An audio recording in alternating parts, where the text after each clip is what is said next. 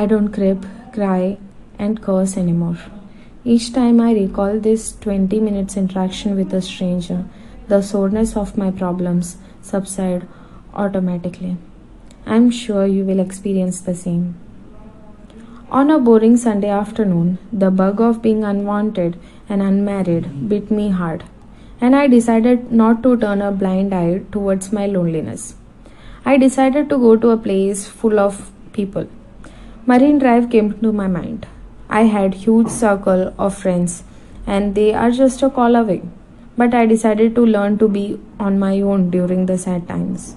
An article I had read said a million things on how living alone makes you a better person. Hence the solo trip. I boarded a local train from Malad to Churchgate. Being Sunday, there are hardly any crowd. I sat at the window and started counting the stations going by. I was mourning over how people I loved so dearly went away without a trace. Many vendors had come into the compartments, selling from needle to an aeroplane. I'm sure on weekends even a ghost would be scared to enter this space.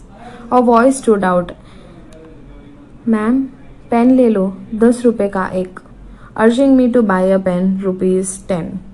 I raised my palm in refusal, without feeling the necessity of eye contact. She didn't pursue. She moved on. The voice became feeble. Then after some time, I could hear the voice again. On an impulse, I turned my head around. The woman selling pen was standing across me. I noticed that except her eyes, feet and hand, her whole body was covered. Burnt skin peeping through the little green chunni with which she had wrapped her head and face. I couldn't stop myself from sitting her down and asking her about the burns. Her answers did not surprise me. I figured she was an acid attack survivor by the look of her skin, but I wanted her to confirm. She said yes, she was a survivor. I requested her to uncover her face, and to my surprise, she didn't hesitate. I would lie if I say I didn't hurt. It hurt me more than anything else in the world to pretend to have a normal conversation with a human being whose only intact part was her voice. I put up the bravest face to continue the conversation. My obvious questions did not bother her, and she began to tell me about herself. I learned that her boyfriend had poured a bottle of acid on her face when she refused to marry him, and her refusal was her father's decision. It wasn't hers. She bore the brunt of hurting a man's ego.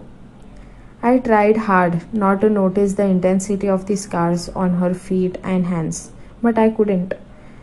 My eyes kept falling on her feet every now and then, and as we were talking.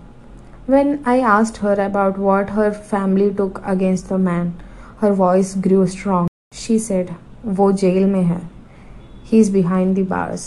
I must say it felt like only satisfying thing I heard in the long time about the law and other order system around.